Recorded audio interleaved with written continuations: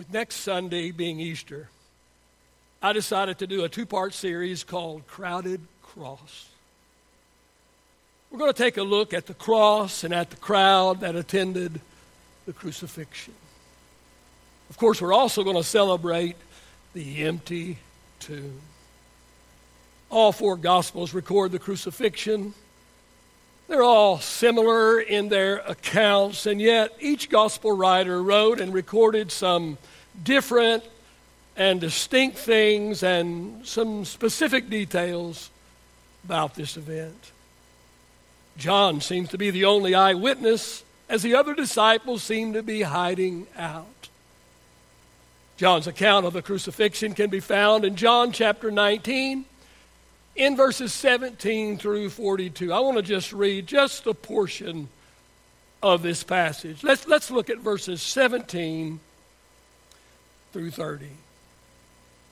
It says, "And he," of course Jesus, "bearing his cross, went out to a place called the place of a skull, which is called in Hebrew Golgotha, where they crucified him and two others with him, one on either side, and Jesus in the center.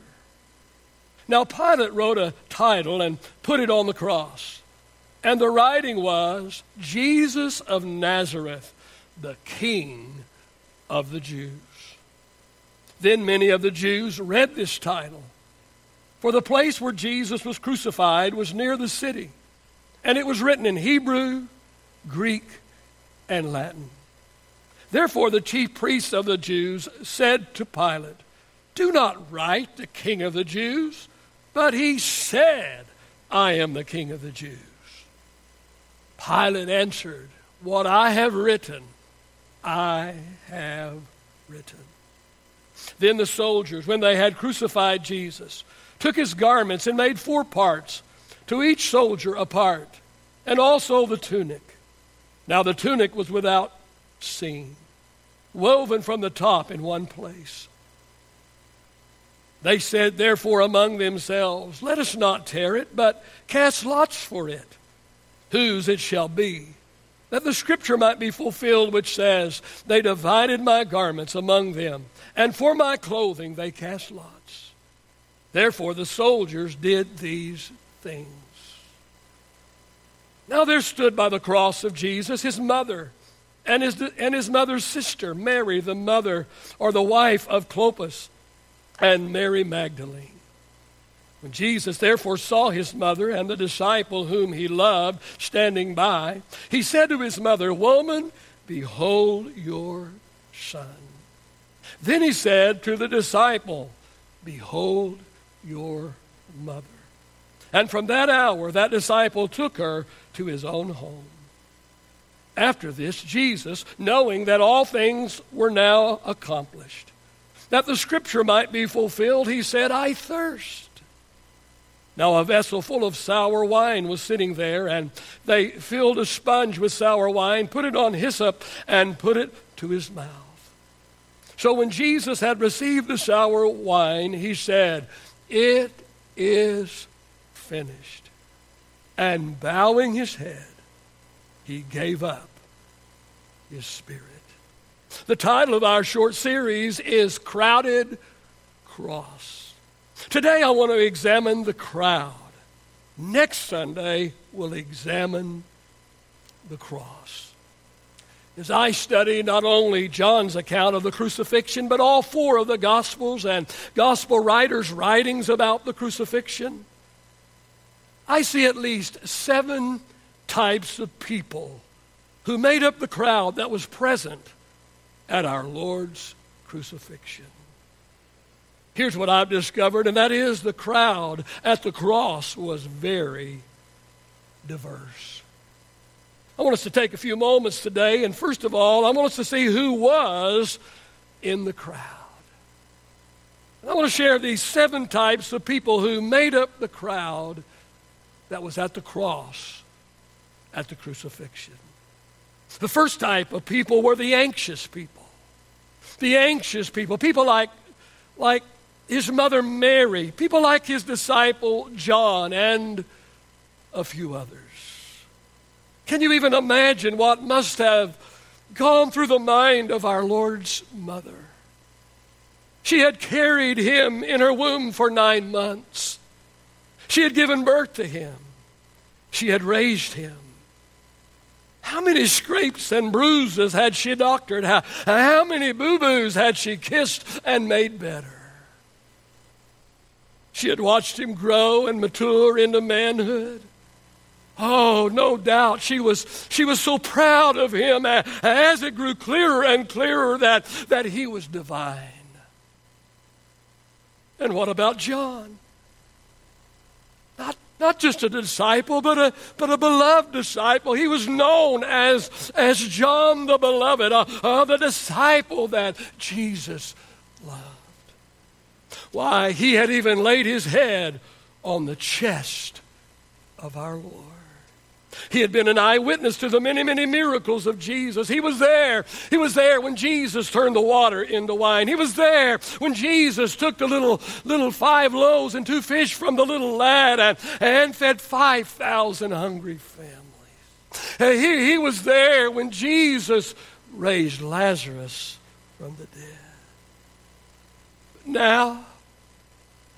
Now they both stand there helpless, looking upon the one they loved as he hangs on an old rugged cross.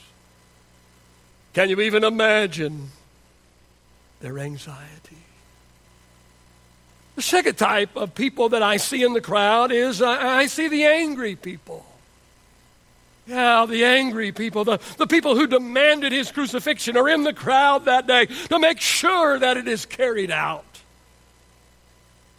Even some of the religious leaders of the day are there, and they are angry. Pilate places a sign above the cross of Jesus that reads, "Jesus of Nazareth, the King of the Jews." The religious leaders in anger demand that the sign be changed to read, "He said, I am the King of the Jews." He's not our king, they protested. Change the sign. Pilate answers them by saying, "What I have written, I have written." Not only was the crowd made up of anxious people and angry people, but also of antagonistic people. Yeah, antagonistic people. In Matthew's account of the crucifixion, Matthew chapter 27, verses 39 through 44, it says, "And those who passed by blasphemed him, wagging their heads and saying, 'You who destroy the temple and build it in 3 days, save yourself. If you are the Son of God, come down from the cross.' Likewise, the chief priests also, mocking with the scribes and elders, said, 'He saved others. Himself he cannot save. If he is the King of Israel, let him come down from the cross, and then we will believe him. He trusted in God. Let him deliver him now if he will have him. For he said, I am the Son of God.' And even the robbers who were crucified with him reviled him with the same thing." If the pain and the agony and the humiliation of the cross were not enough in themselves, Jesus had to endure the antagonism of many in the crowd that day. Oh, it's one thing. It's one thing to give your life for a thankful people. It's one thing to give your life for an appreciating people, for an encouraging people, but for an antagonistic people? But Romans 5 and verses 7 and 8 says, "For scarcely for a righteous man one would die. Oh, perhaps for a good man someone would even dare to die. But God demonstrated his own love toward us in that while we were still sinners, Christ died for us." We're talking about who was in the crowd on crucifixion day. Notice another type of people, and that is abusive people. abusive people. See, crucifixion wasn't just a form of capital punishment. No, its very design was for the purpose of torture. The purpose of torture. Crucifixion had the reputation of being number one on the torture ratings chart. The executioners were trained on how to position the body on the cross to produce the maximum amount of pain and torture. And only a few were willing to volunteer for this assignment. Only the heartless, only the most vile, only the calloused could carry out such a horrendous act. And while Jesus is agonizing in pain, they divide up his clothes between them and they gamble for his seamless tunic. The executioners were not the only abusive people in the crowd. Read the story. People verbally abused Jesus from the crowd, mocking him and cursing him and making fun of him. But also in the crowd you find apathetic people. People who just come to watch. Kind of like people do today when they pass by a wreck on the highway, gawking at the scene. Oh, some with pure concern, yes, but others just looking for the blood. Here's Jesus hanging on the cross, giving his very life, suffering, agonizing, experiencing indescribable pain while people sit and watch him. Oh, so nonchalantly they watch, apathetic to what is really going on. Oh, how? Oh, I ask the question, how? How could he endure such as this? Oh, how could he not say, I'm calling this off? I'm not going to go through this for these heartless ingrates. But no, even for the heartless ingrates that surrounded his cross and the heartless ingrates that are still around today, Jesus died for them too. Who was in the cross that day? How about arrogant people? Who knows what conversations were had at the foot of the cross? Because I know people, because I know how people act, there's no doubt in my mind that arrogant people were in the crowd that day. Self-proclaimed experts who claimed to know all about Jesus. Some of them had never even met him, perhaps, but they act like they know all about it. Self-proclaimed experts who were all too free with their opinions. I can just imagine what some of the Facebook posts would have been if it had been available at that time. Such foolishness presented as wisdom. Here's what I've discovered, and that is the crowd at the cross was very, very diverse. No, Jesus didn't have a group of cheerleaders at the cross cheering him on. Jesus, you're our man. If you can't do it, no one can. No, the crowd at the cross was a tough crowd. The crowd at the cross was a heartless crowd. It was a demeaning crowd. And yet among the crowd, there was a sprinkling of, yes, only a sprinkling of, but there was a sprinkling of authentic people. People like his mother. People like his disciple John. People like Mary Magdalene. Can you even imagine the gratitude that she must have had in her heart for Jesus? She had been tormented by 7 demons until Jesus delivered her. Oh, the majority of the crowd were glad for his crucifixion, but there was a few who were sad. People who loved Jesus. People who were there to support Jesus. People who were authentic in their love and their genuine concern for him. We're examining the crowd that attended the crucifixion. We've looked at who was in the crowd. Now I want us to take a few moments to notice who wasn't in the crowd. First of all, most of his faithful followers. Most of his faithful followers were not in the crowd. They were not at the foot of the cross. John was there, but where were the other disciples? 12 men spent 24/7 with him for 3.5 years, and only one shows up at the cross? Really? And where were all the people he healed?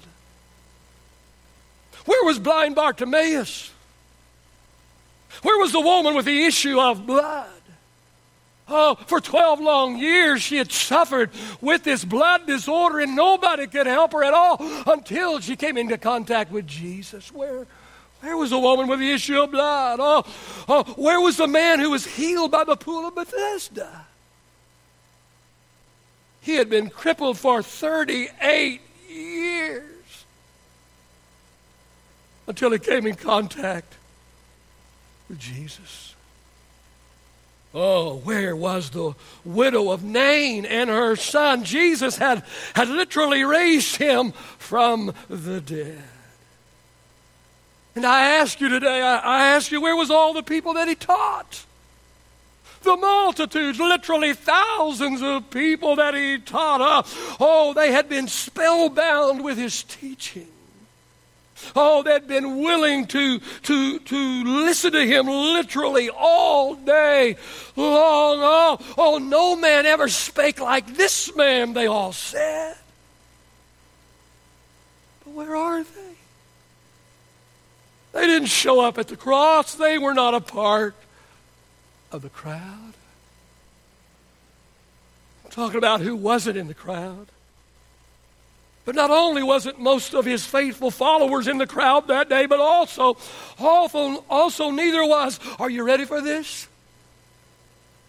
Neither was his father. You heard me correct? God the Father was not there for his son. He couldn't be. He couldn't be. You see, if Jesus was going to pay the price for the salvation of man, if Jesus was going to stand in for man and be man's substitute, if grace and mercy was going to be offered to man, the price of purchasing grace and mercy had to be paid, the full price. We know grace is the freely given and unmerited love and favor of God. Oh, grace is Jesus doing for us what we could never ever do for ourselves. Grace is Jesus purchasing our salvation through his death on the cross. Mercy is God withholding from us what we do deserve. Oh, we talk about grace nearly every single Sunday. Our church is named after it. But I want to tell you, I'm not only grateful today for the grace of God, but I'm also grateful for his mercy. His mercy. Mercy is God withholding from us what we do deserve. And what we do deserve is God's wrath poured out on us as punishment for our sins. But through mercy, God poured out his wrath for our sin, not on us, but upon his own son, Jesus, on the cross.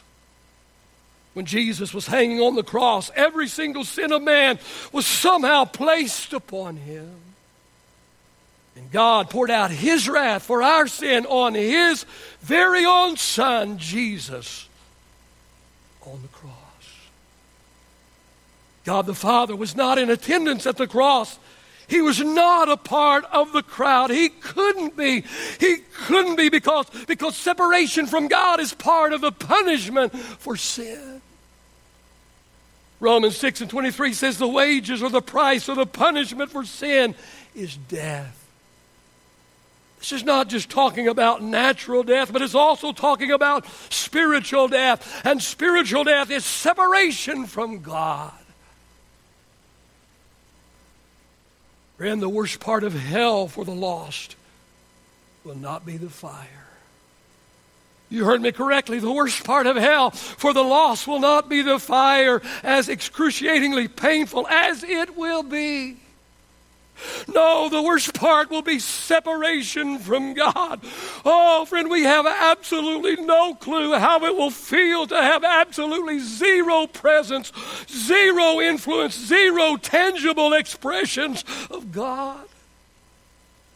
The hopelessness, the despair.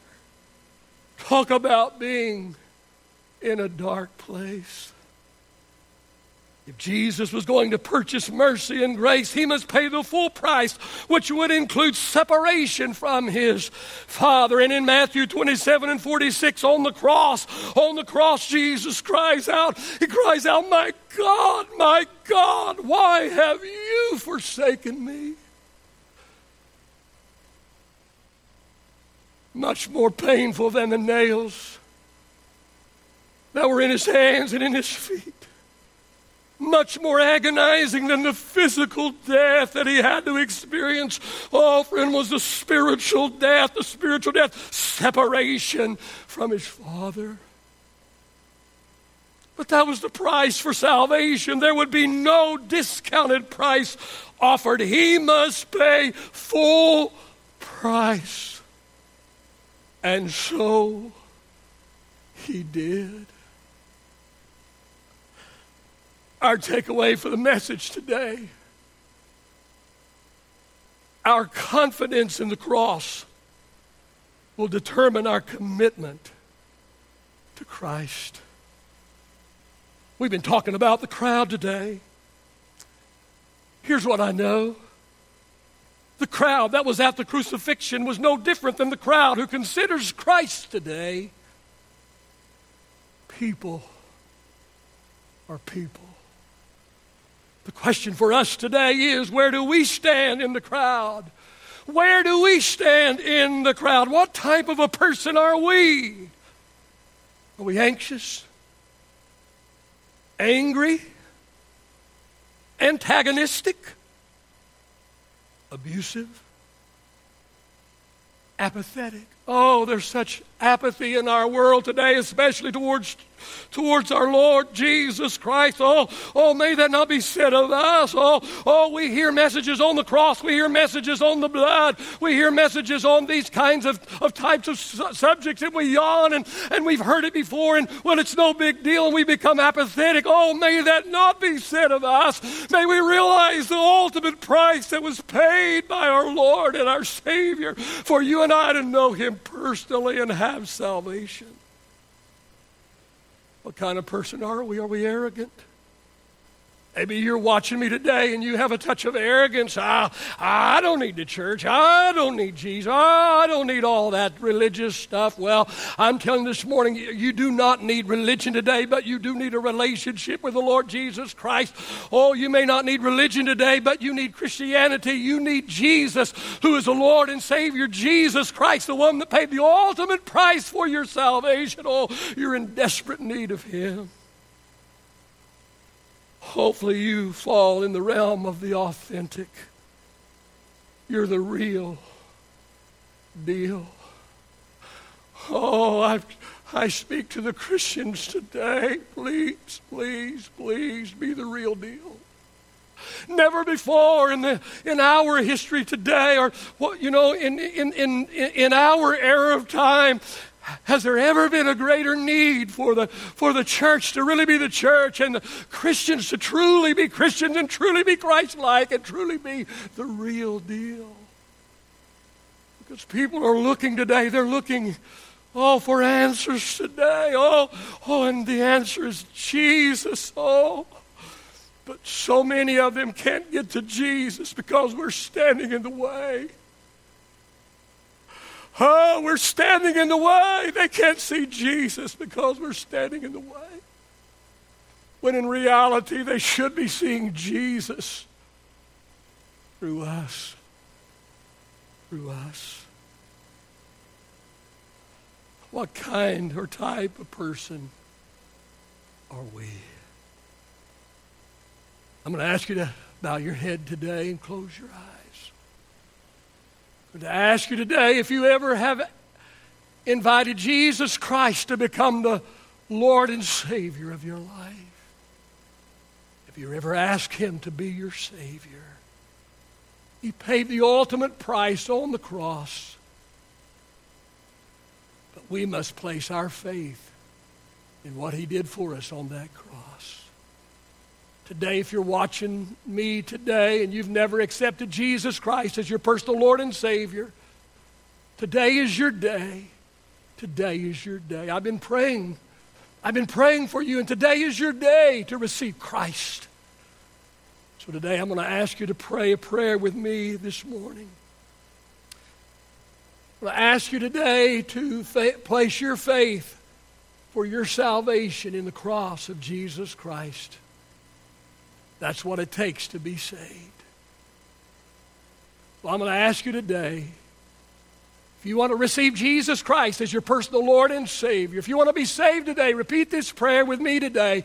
Repeat it from your heart, not just your mind. Pray, dear God, I need a Savior. I want to be saved. So today, I place my faith for my salvation in the grace of God. What you did for me through your Son, Jesus Christ, on the cross. I repent of my sins today, and I reach out to Jesus, asking you, Lord, to be my Savior and my Master. You prayed that prayer with all sincerity. I believe the Lord heard you and saved you today.